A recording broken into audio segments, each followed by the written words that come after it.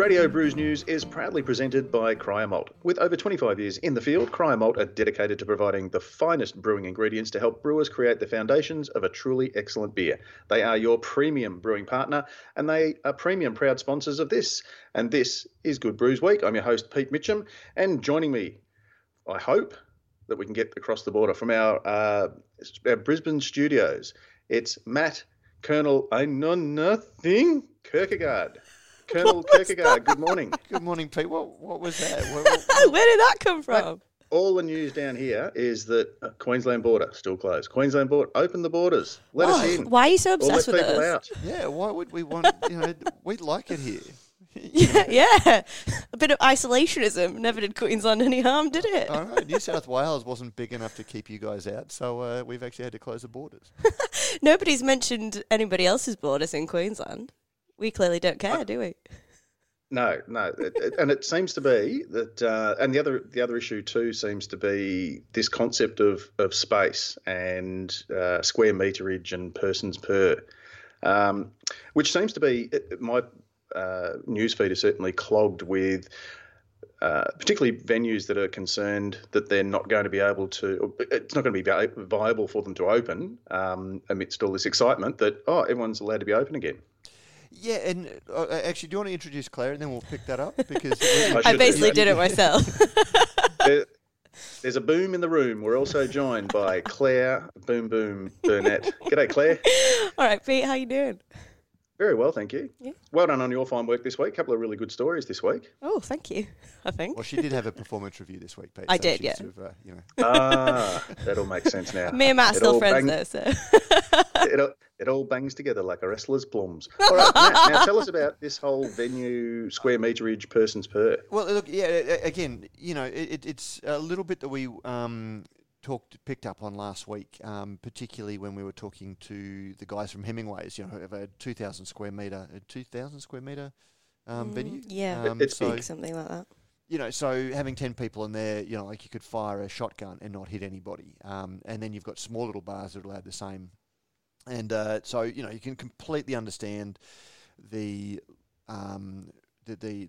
questioning that people are having, sort of saying, like, I've got a big venue, why can I only allow the same 10? And Pete, I've got to be honest, I'm not a virologist. I'm not a health care practitioner. I don't know what it is. And I think, look, for me, if I was a business owner, I would be asking exactly the same sort of questions. But I think the key is to ask, I think the key in the situation is to say, I don't understand why, than to say it's wrong that, because we don't know what the advice is. And, to some extent, it's a really, really fluid, changing situation, and we still don't really understand the virus, and different jurisdictions are taking different levels of safety caution to it. Again, like just even today or yesterday, there was a young miner, 30-year-old, out in central Queensland that had no other cases, and he died from the virus. And they're not sure how he got that. They're not sure how he got it. Which is a bit scary. Which is the concern. And you've also got stories of people that were on the cruise ship 2.5 months ago who now have it, and they're not sure how that trend. And that's the thing about this virus, is that there is so much that we still don't understand about it. That I know that a lot of people are hurting, and you don't want to minimise that, and you don't, you want businesses to be able to reopen, but at the same time, I'm going to cut governments a little bit of slack when I genuinely think that they are trying their very best at the moment. You could sort of say something different about what's going on in the UK with advisors completely breaking the rules. Sorry, guys. Sorry you had to listen to all of that. and coming up with their own justification. I mean, what do you think, Pete? Because Victoria has a different approach to Queensland. Well, it's probably fairly similar in that it's probably a little bit harsher for longer than some of the other states. But I think, I was speaking to some good beer people yesterday, and I don't know if it's the same up there. Venues can open now, but if you're a licensed venue, you've got to be serving food. Mm-hmm. Is that the same situation? I believe so. You can't just go into a bar and have a drink. You'd have to have it with food. Which again, I don't understand it. Does that make a difference? I don't understand. I don't think that has anything to do with the virus spread. but I think it's one of those things that has something to do with the intent and the approach that you're making. Oh, I see what you mean. Like if you go out drinking and get a little bit merry, you're much more likely to break social distancing. Do you mean like that? Well, just that sort of, there are still some guidelines on it, just to set, standards, or just to get people thinking a certain way. If you just sort of make it a free-for-all, people will make it a free. And let's face it, people always, if there's a line, if they're going to stop, it's often a step or two past the line. So you set the line a little bit early, a little bit before you want people to stop. I don't know. Yeah. Like I'm going to be a crusty old man at this point and say, Matt, it's Darwin's theory. Remember, when we were younger, we used to ride our bikes without helmets. We used to play with knives. We had guns, all that. And you know what happened? Some of the dumb kids died. Mate, You I were understand playing with that, guns, Pete. but the thing is that if you fall off your bike and you're not wearing a helmet, I don't catch your brain injury. That's the only difference. Like responsibility to others type thing. Yeah. And like I understand.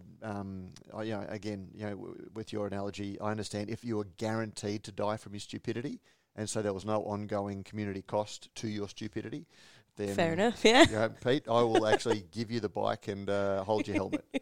I've been jumping back on Twitter this week, and I've discovered there's a whole lot of different forms of stupid out there. So avoid it. people are certainly trying. And the other thing too is that obviously I don't know which shiny bottom desk jockey public servants are going to I guess police or regulate the regulations. And I use think of an example, Carwyn Sellers, who have a great relationship, and I think Fixation does as well. They've decided in the area that they're in, they're not going to put in a kitchen to take away business from the local eateries, but they encourage the local eateries to, like, if we ring up and order a pizza, can somebody bring it down, or can people bring can bring their own food in?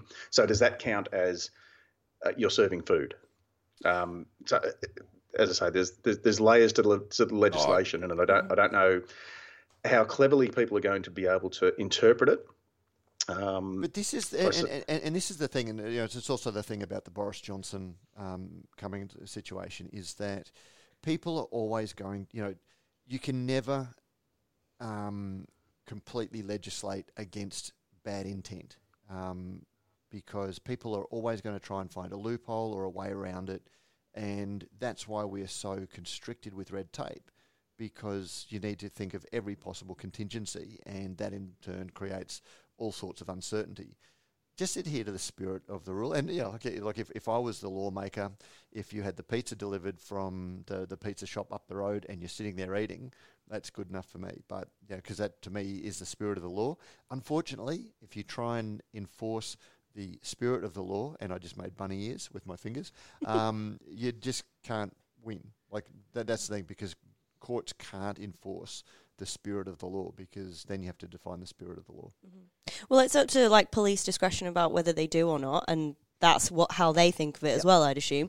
Like, I don't know if you saw in the news, Pete, that when the Northern Territory opened up, a bar up there got a massive fine because they were literally letting people break social distancing rules. And I feel like if that hadn't been that tacit agreement that was okay by the bar, then maybe the police wouldn't have come down so hard on them. What do you think? Yeah. I didn't see the story. You not see it? No, I'll send it to you. I mean, I just think it's amazing, because if you go to the shopping centre, you can't. You just they put as many crosses on the floor as they want. Nobody's paying attention to that. But again, like putting those crosses there, they don't do anything practical in the sense, but it's a constant reminder. And it's one of those things, is constantly reminding us of the situation. Yeah, it's like a psychological it's a visual thing. prompt. Yeah, it's a exactly. visual prompt. And I think having to eat at the bar, and those sorts of things is a way of, limiting the time that you spend there. So I'm catching up with somebody this afternoon, and we had to book, and it's a 2-hour window. And if it's involved in a meal, then you're not just going to settle in and have a 6-hour session.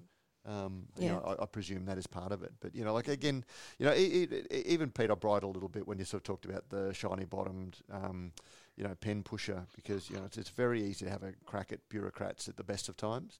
But in a situation like this, I really think that people are doing the very, very best that they can in, dare I say it, an unprecedented situation. People, are making it up as they go along because they have to. There have been drills, and it's a really, really hard one. And I know there is anguish out there for bar owners and business owners, and I'm one of those myself. And I'm very lucky in the sense that I don't have the same sort of business that requires people to come in. So I completely understand the pain that they're feeling, and it's magnified from anything that I'm having. But this is one of those times when I'm going to put my cynicism aside and my distrust in government and say that look, people are really, really trying to do the best that they can in a way that does protect all of us. And if you look at it from a health point of view, you'll take a different position than if you look at it from a business point of view. But they're trying to meld all of those competing interests in the way that is best for all of us. So, it's just, I'm willing to cut people a bit of slack this time. Someone else who we're willing to cut a little bit of slack as we get into the news is the ABC, who did two things. They made a correction, but they did it like this. They did it at the side of their hand so that nobody would hear the correction. Our Facebook group picked up on this, and thanks to, I think, Daniel Ridd was the one who brought it to our attention, that, ABC had drunk the Kool-Aid that FARE were pouring and had believed the flawed research. Well, no. Funnily enough, they still believe the flawed research, but they misreported the flawed research, which was the problem. So the correction says the news channel Ticker, RN Drive, and News Radio reported on a survey conducted by the foundation. Found anecdote research ends showing that 1 in 5 people are saying their households are buying more alcohol, and of these, 70% are saying they are drinking more. The reports incorrectly suggested that 70% of all people surveyed saying they were drinking more. So that it's still not entirely sure what they were saying. So 70% of the people that responded to the highly limited FARE, and just ask yourself, you've got these people that responded to a FARE survey that are pretty vitriolic anti-alcohol people. And they're saying that they're consuming more alcohol. I'm amazed that, So did they just send it to their own email database of these are people prohibitionists? We surveyed our own echo chamber, and the responses. Well, do you still hate alcohol? We had a I'd have to look into that. So anyway, but then again, and we'll sort of come to it this week. The Alcohol Beverages Australia released their own report that I'll put into the show notes because it's a Chicken Little thing. The sky's falling. Alcohol sales have plummeted, and they are. You've got FARE on one hand saying everybody is wandering around as drunken, violent, crazy people at home. But then you've got the alcohol industry, with its pockets, with the Alcohol Beverages Australia, with its pockets turned out, going, we've got no money, we're not selling anything, and using, some highly selective anecdotes as well. So you've just got, these two competing, sides, both lobbying, at the extreme end of their positions because they have to. Yeah, exactly. Our next story follows on, it's a regular series that we do, which is the comments are often far more interesting than the story itself. We have the winners revealed for the AIBA 2020 Isolation Edition. So the AIBA, and I'm going to cut them a bit of slack. I think it was perhaps a good idea that came about a little bit too late in the piece. Yeah. And so they tried to do a virtual AIBA awards. But speaking to quite a few people in the business, they either missed the email or didn't realise that you only had, I think, a couple of days after the email landed to vote. So I think a total of 150 votes came in. Am I right? Mate, look, I don't know what the voting was, and again, really nice idea. Everyone's struggling and making it up as they go along. And I get the feeling, again, it's new to a lot of people. The AIBAs is a well-worn groove where they have a procedure down for the live event. Doing it this way, and I believe there are a few new staff. Has there been a bit of a change in staff over the last 12 months, Pete? There was a complete change of staff 24 months ago. Okay. I don't know. I haven't because we obviously without AIBAs the judging and then the awards, and without any pre-meetings for the Royal Melbourne Show. I don't know how the staff has changed. I know there's a change at the top. So Brad Jenkins, who was looking after all the marketing side of things, has taken over from Paul Guerra as the CEO of the RASV, but I don't know about the rest of the staff. Yeah, and like we got an invitation to the event, sort of saying there is going to be this thing. We'll send you a link to how to join it.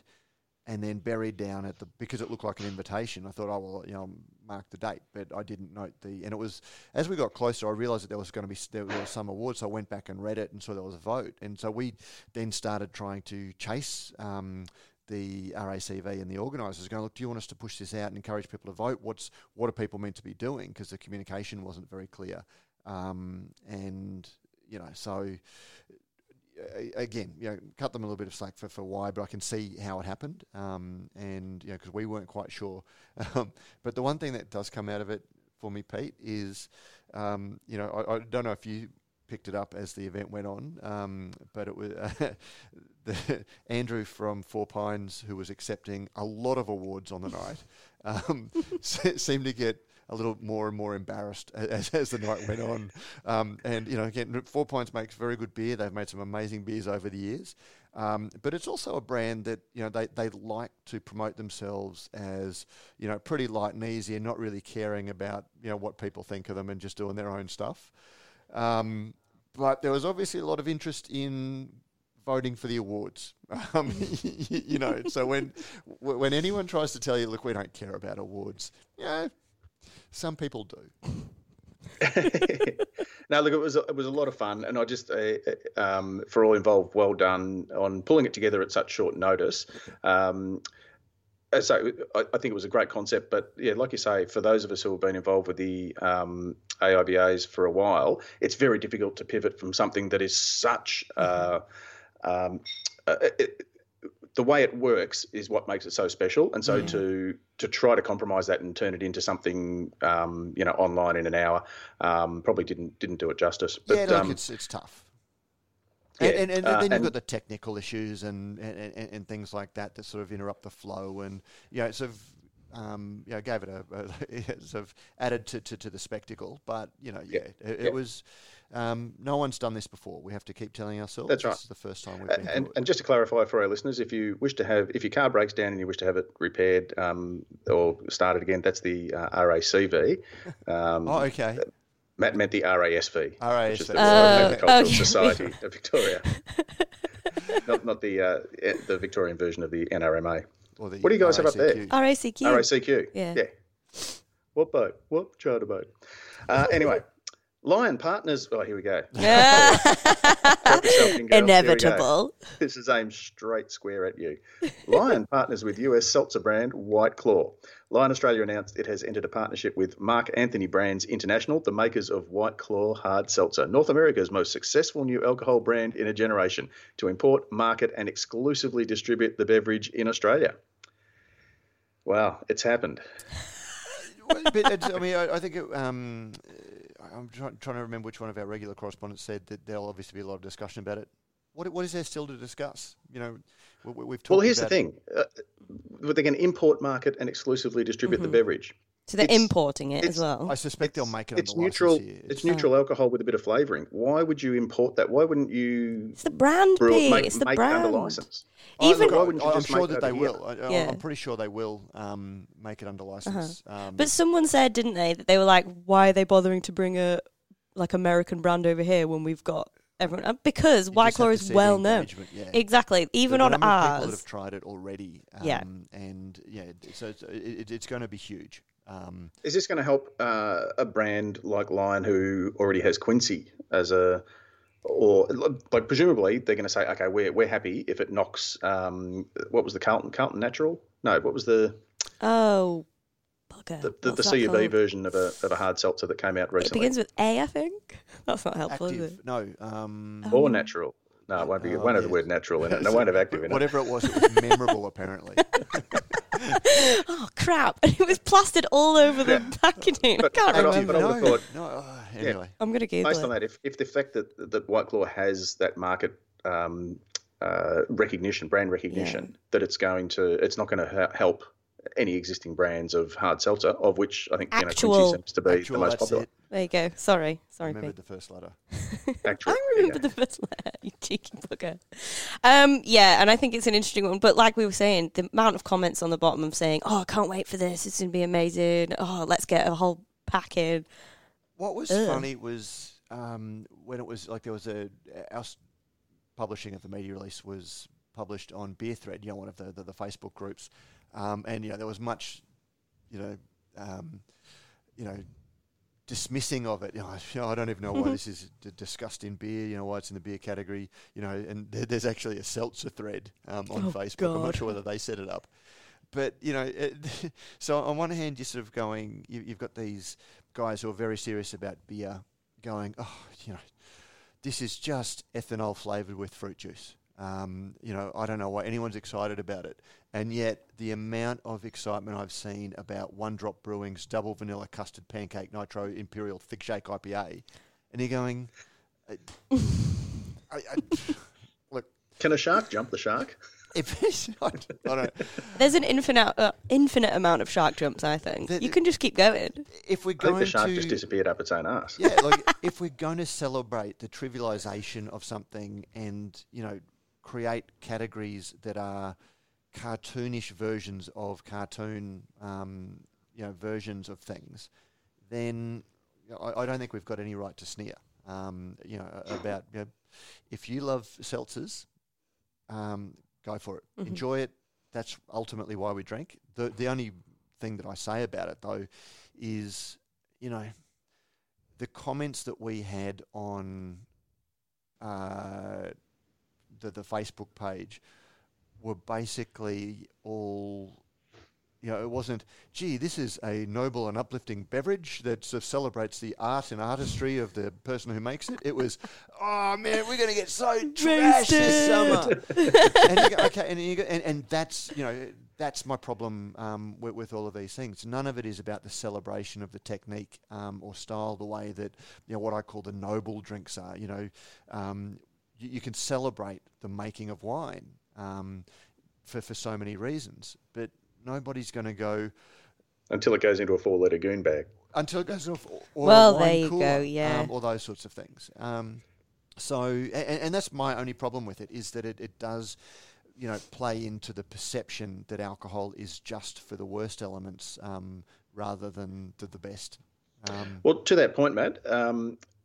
You can't use the terms healthy alcohol on your product, but apparently you can use it in the media release used to promote said product. And again, and then get published in the AFR. It was just funny that we talked about this last week, about media releases, that claims you can't make on your advertising, but you can put in your media release that get picked up by the, and even the AFR was, embarrassed enough to put the healthy in inverted commas.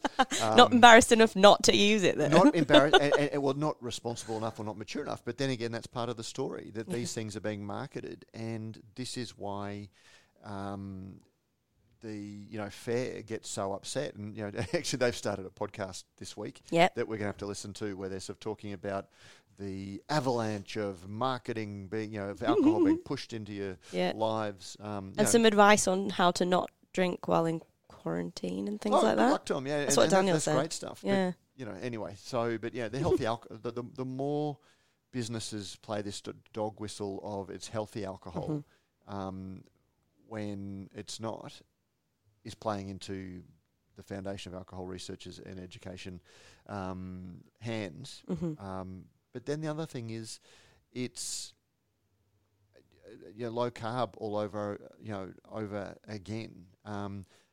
Basically, we're seeing Lion throw their hands up in the air, having had that really sort of disjointed and average marketing exercise that was Beer the Beautiful Truth, where they tried to resurrect the idea that beer isn't bad for you, that they'd essentially a field that they had ploughed and fertilised and planted with their low-carb campaigns, telling you that beer will make you fat and pandering to people's stereotypes.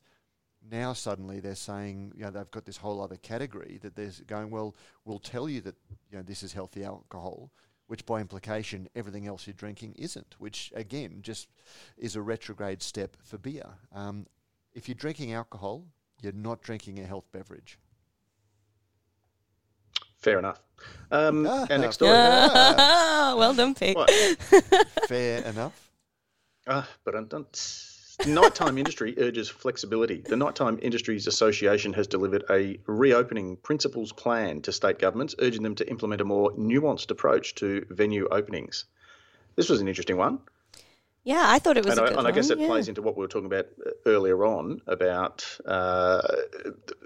balancing the public interest with keeping the economy from grinding to a halt. Yeah, exactly. And from what I understand of it, they've done this sort of big consultation thing, and a little bit of it is about what the government should, or what they'd like the government to do, the state governments to do in terms of a principles rather than a prescriptive approach. So instead of just saying, right, blanket, this is how you're allowed to open and this is potentially when, they're like, well, if we complete all these principles, then hopefully you'll think, right, well, we're doing well, so let's be a little bit less, let's be more flexible in how we let you open, as opposed to this is the date, this is going to happen whether you like it or not type thing, which I thought was really nice campaign, a really important one to the industry, and it covers so much. I think that's the problem that the Nighttime Industry Association has, is that they have everyone from a 10-person tiny little bar all the way up to a massive hotel chain. That is what they encompass in their membership. So it can be really difficult to come up with something like this and be nuanced about it when you kind of need to do a little bit more of a blanket approach, if you see what I mean.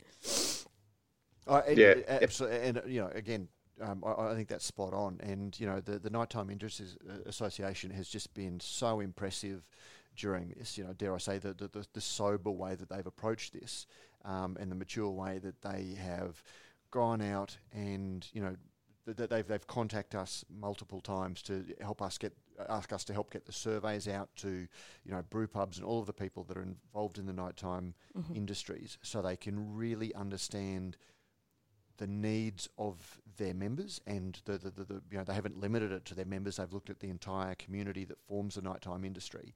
And even the way that they're putting it out to government, it's not a strident, extreme approach. They're really putting the facts out there and giving the government really good information. So, going back to my points I said before, is that, I'm willing to cut government some slack, that they're not going to get it perfect. But it's things like what the NTIA is doing that is really giving a comprehensive set of needs for the industry, that when they consider all of those other things, they can sort of really see what it is. And, full marks to the NTIA for what they've done. Yeah, and I think to it, from something that I considered is that, let's say, you're allowed you're going to get 1,000 people through your shop during a day and you're open for 10 hours. If you can then all of a sudden open for 15 hours or 20 hours, you're going to spread that 1,000 people or whoever is going to come along over a longer, you'll end up with more space. And so therefore, I think we're looking at the public health interest, and also people's willingness to come back to venues, I think is going to be based on how busy they look at the time. And how comfortable so I think they feel. Anything we can do to encourage, I guess, more opportunity for people to come out over a longer period of time and therefore, spread the risk, if you like, or dilute the risk, I think is a good thing. I've spoken about this to a lot of beer people. Do you guys think that it's all well and good? There's two elements to it. One is, yes, we're allowed to, restrictions are eased and you're allowed to open again. Are people, though, going to, great, I'm going to rush out to the pub, and as a lot of them, you've got a book.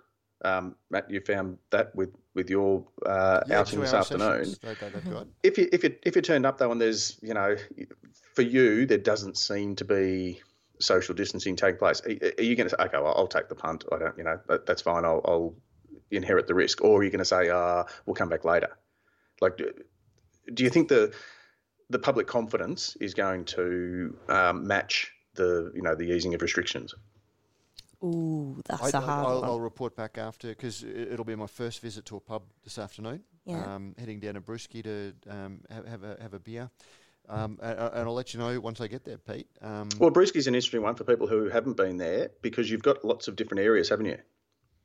Oh, like sections of it. Over a couple of different levels. So is that a little bit different to, say, one big open area if they're limited where everyone might congregate? How many they can have, they may not, for the number of staff that they need, they probably don't want to clean and service. If they're allowed 30 people in the area, no matter how much they've got, they may not open 2 of the bars, because then there's extra staff that they need to clean it for a very small turnover. I don't know. I can't speak for them, but I'll report back and see how it goes, because I don't know. And there's that part of my reptilian brain that looks at the calculations. I'm not looking at it as a virologist. I was going to say entomologist, but they look at insects, not epidemiologist. Epidemiologist, yes. I won't be looking at it from that. I'll be sort of thinking, well, we haven't had any transmission, in public transmission in this area. And I'll sort of be thinking it from that risk or reward thing. But I will be taking some of my fine CUB hand sanitizer. That smells like straight vodka. That smells like straight vodka. It's vicious. See, I got the Wolf of the Willows Patient Wolf collab hand sanitizer, which is gin flavoured. Oh, does it smell like gin? I bought that for Mrs. Pilsner. Deliciously. To steal from one of our correspondents, it sounds like we're being connoisseurs of sanitizer, Pete. What would you call somebody who is knowledgeable in in all types of sanitizer, Pete? Yes, a glycerone. Is that true? No. Oh. No, Wade Curtis. It's yet another phrase that's been coined during the these unprecedented times. Oh. A bon mot, but yes. So, but that was very worthy of letter of the week. I hope you did send him a hat. Yeah. No, we will be sending, because I wasn't sure whether someone who works for a brewery needs more beer swag, but we'll certainly send something from our prize locker. Done. Now, speaking of puns and good use of wordplay. Rolled up, not stirred. Bankers pitch mega move drinks industry play. This was an interesting one. The perfect cocktail ingredients are laid out on the drinks industry bar, waiting for a cashed up private equity firm to grab a stool and place an order. Bankers reckon all the pieces are in place for a cashed up private equity type to create an integrated drinks business. This was an interesting one. Yeah, it was in the AFR yesterday, and it's. Does this smack of like picking over the bones of the carcass of those who don't make it, or is this we've created a new industry opportunity for somebody who's still got some cash after COVID? Having looked at some of the AFR and the Australian, who are two of the more serious business, and having, it's always interesting when the media, the broad media covers an industry that intimately, and you just realise how much they're trading in the same gossip that we trade in, on a much bigger level. So when you peel behind this layer, but behind it, as bankers search high and low for ways to keep money coming through the door, street talk, and straight away you know that this is a gossip column that they've tried to make a little bit more. Oh, I see. So I didn't Talk see understands this one. one idea pitch to a cashed-up PE shops is the creation of a new drinks industry player. So it's come to their, over the last 4 or 5 years, Pete, I've probably had conversations with 4 or 5, consulting companies, just sort of, wanting some information about how the industry looks and feelings about it and that sort of thing. And this is just a gossip column, basically, where there is somebody in the background pitching to private equity firms, lend us some money because we can see that there is this business opportunity. And, we saw Founders First launch last year and go IPO towards the end of last year. And this sounds like it's just a very, very big play for that. But again, so let's separate the fact that this is the AFR reporting on it. Again, bunny ears around reporting. They're just sharing a little bit of gossip that they've picked up. But the But interesting, presumably there's a kernel of truth, isn't well, there? the In every interesting thing is that yes, rumour. that there are. Well, we don't know if anything will come of it, but there are a lot of businesses out there looking for speculative opportunities where if they see an opportunity to get private equity people to back it, and you've got a couple of cider brands, you've got two well known but not high volume imported alcohol brands, and then they also say that it comes. So this is they're on the market as a result of Asahi CUB Asahi, having yeah. to divest. So I think it's Beck's and Stella. Beck's and Stella, yep. Beck's and Stella, And then then there's a couple of the cider brands. Yeah. Yeah. Now, So the opportunity is there for some cashed up firm to come in and grab those, as well as perhaps some craft brands, and create This just a sounds like portfolio of. pub they talk also to say that me. there's offshore wine outfits are reviewing their portfolios, so there may be some wine brands that they can pick up. And they also say small money craft brewers beaten up by COVID-19. There's a bunch of mainstream beer cider brands on the block. So obviously they're thinking that they can. The story that they're pitching is that there are going to be these brands, and we can put together a beer, wine, a craft beer mainstream import wine cider business that'll compete. And This sounds ridiculous to me. as with everything, I preface everything. Ideas are nothing, execution's everything, Mm-hmm. and you can't say that it couldn't happen. But I'm just minded. You've got two gorillas that are duking it out. You've got CCA that is very much the. You've got Coopers that has a couple of international. They've got Sapporo and Carlsberg, and 5% of the market. And then you've got CCA that's trades in soft drink and coffee and a couple of beers, but is kind of like the fourth player. And I've heard that CCA is very interested in buying the two beer brands, maybe the cider brands, which would give them a boost. And if anybody came into the market picking up this loose configuration of brands. Table scraps. Yeah, they're going to be the chicken caught in the tractors.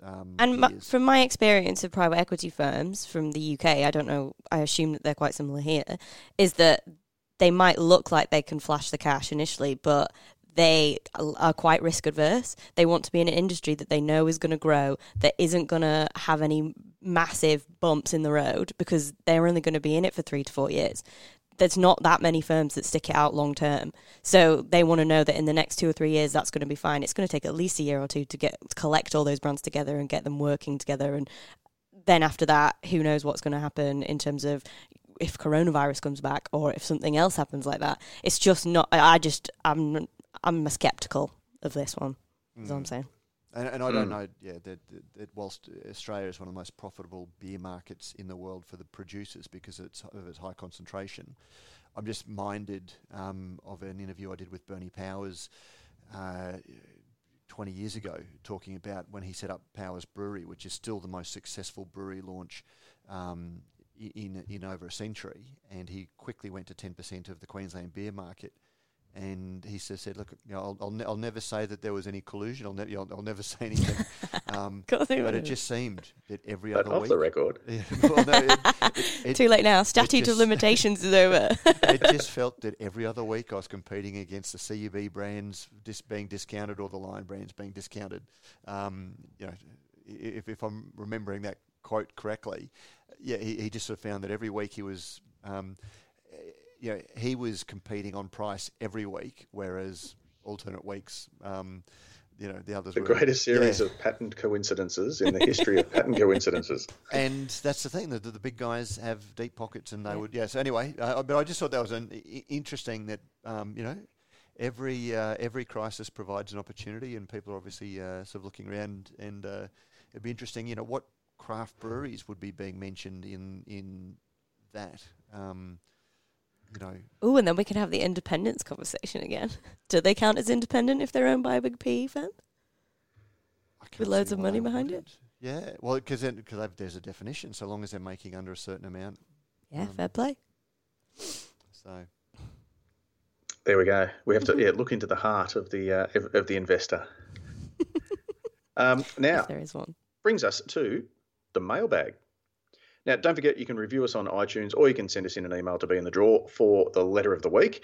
You can also join our Facebook group, which, as we've seen this week, has been a wealth of knowledge, some tips and rumours and that sort of thing, as well as really good spirited conversation on a lot of the topics that we've had. I don't know, I can't remember. Just going back through, we haven't had an ABAC one this week, have we? So we haven't had a chance to speak about labels, which doesn't give us the opportunity to segue into brewers. If you're still applying self-adhesive labels to your bottles and cans, I was and going to believe say, that this Pete, is a if you sustainable. were going to create your own hand sanitizer brand called Glycerone, just for a short run, can you think of how you would sort of manage to get that genius idea onto your, pivot hand sanitizer in a timely manner?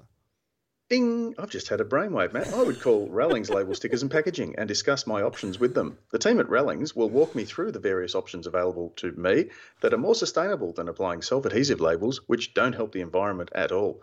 Whilst they do produce self-adhesive labels for many breweries that don't help the environment at all, there is a much better way to ensure that your carbon footprint is lower than what you thought you were currently doing by utilising pre-sleeved cans. And Matt, I would call 1300 852 235 to find out more. What's that number again, Pete? 1300 852 235 to find out more. Seamless. I'm going to do it next time. Hey, if you want to slip one in, Claire, you just go right ahead. Oh, thanks. Feel free. Will do. And we also do thank our very good friends at Beer Cartel, who I hope it'd be good to touch base with them actually, Matt, and see how things are going sort of as we come out of the COVID haze and into the new normal. Is that a lactose haze or is it a...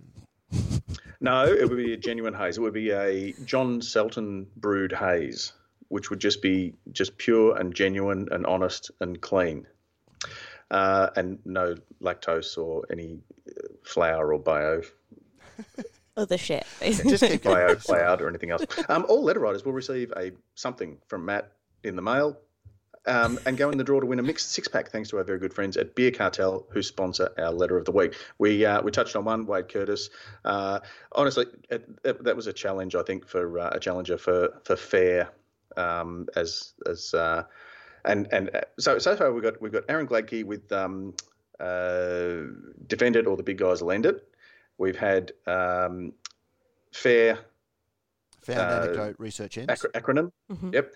And this week, is a connoisseur of sanitizer, a Glycerone from Wade Curtis. So thanks for that.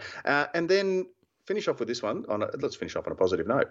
Luke Phillips on the Facebook group. And Matt, well done.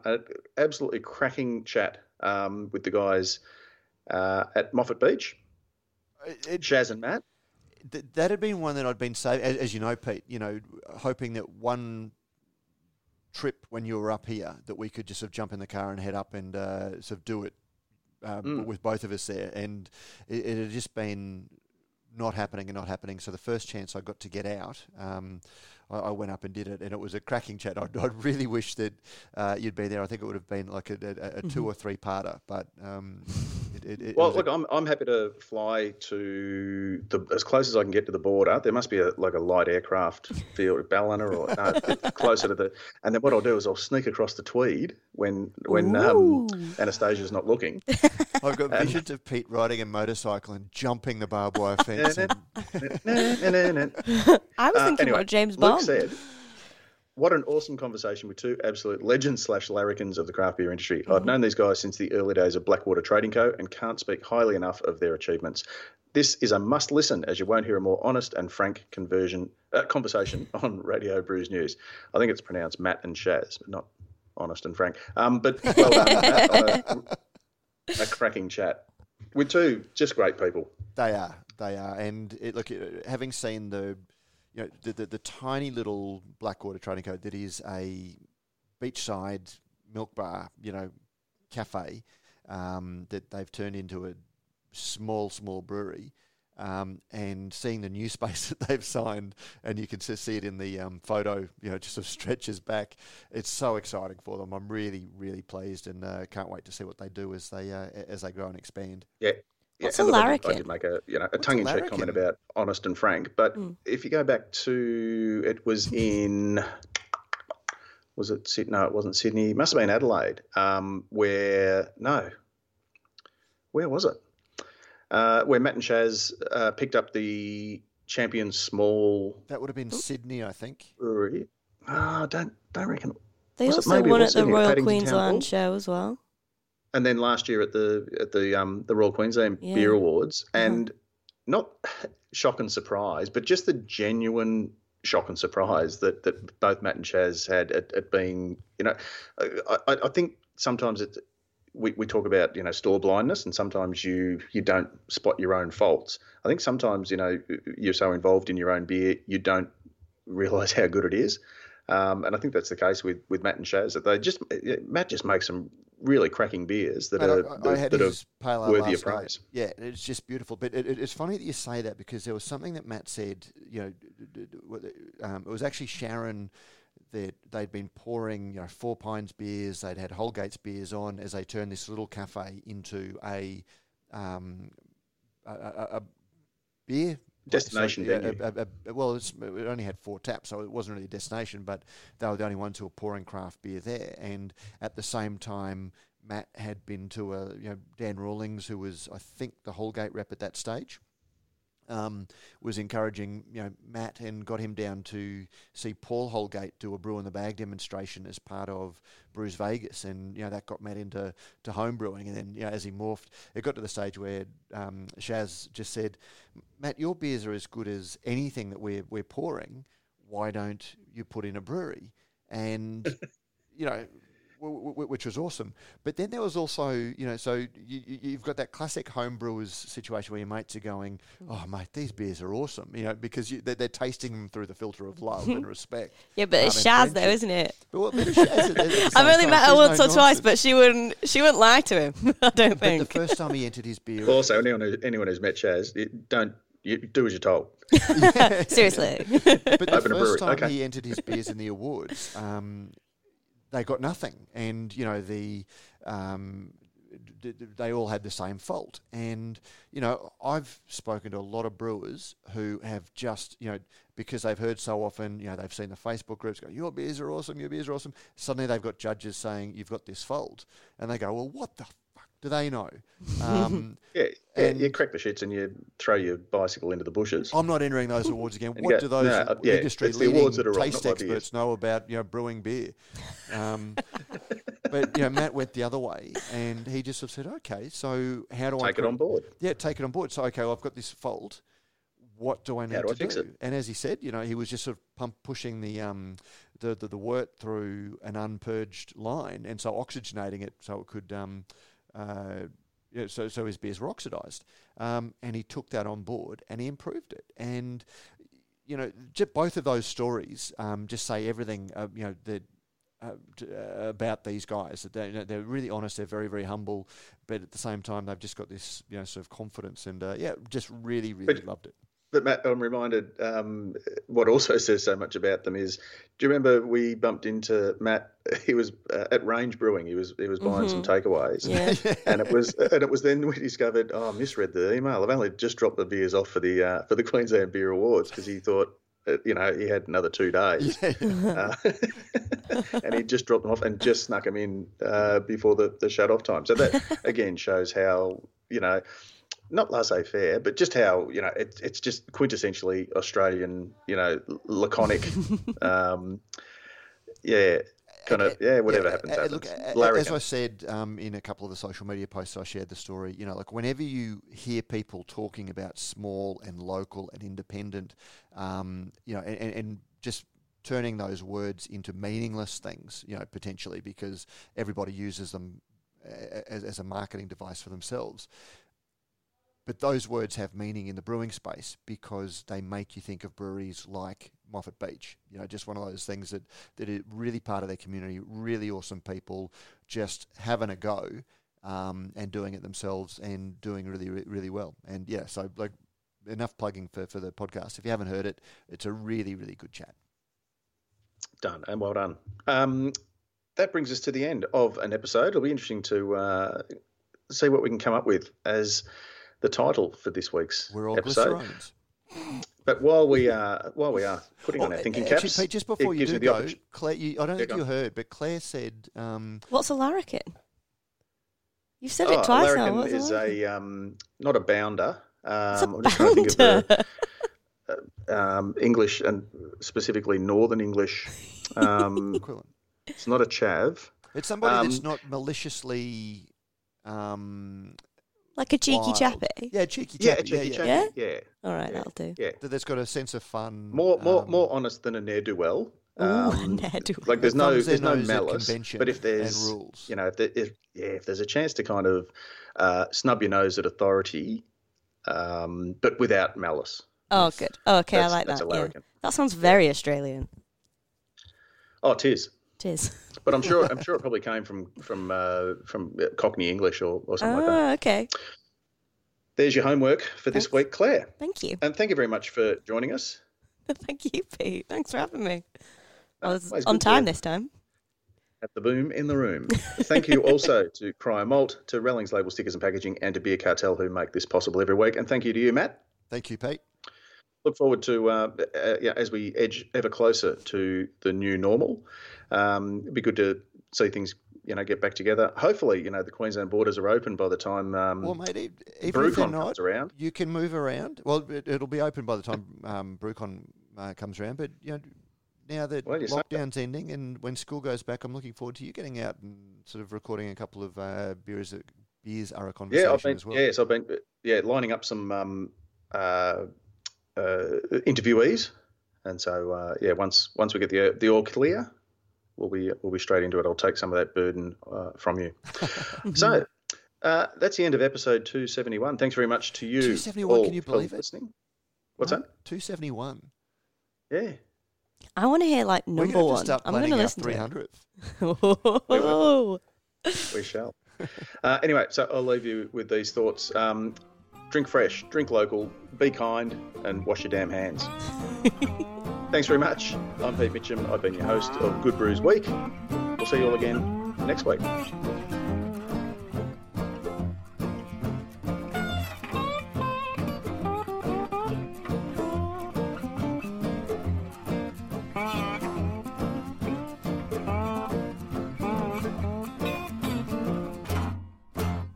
And we're out. Boom.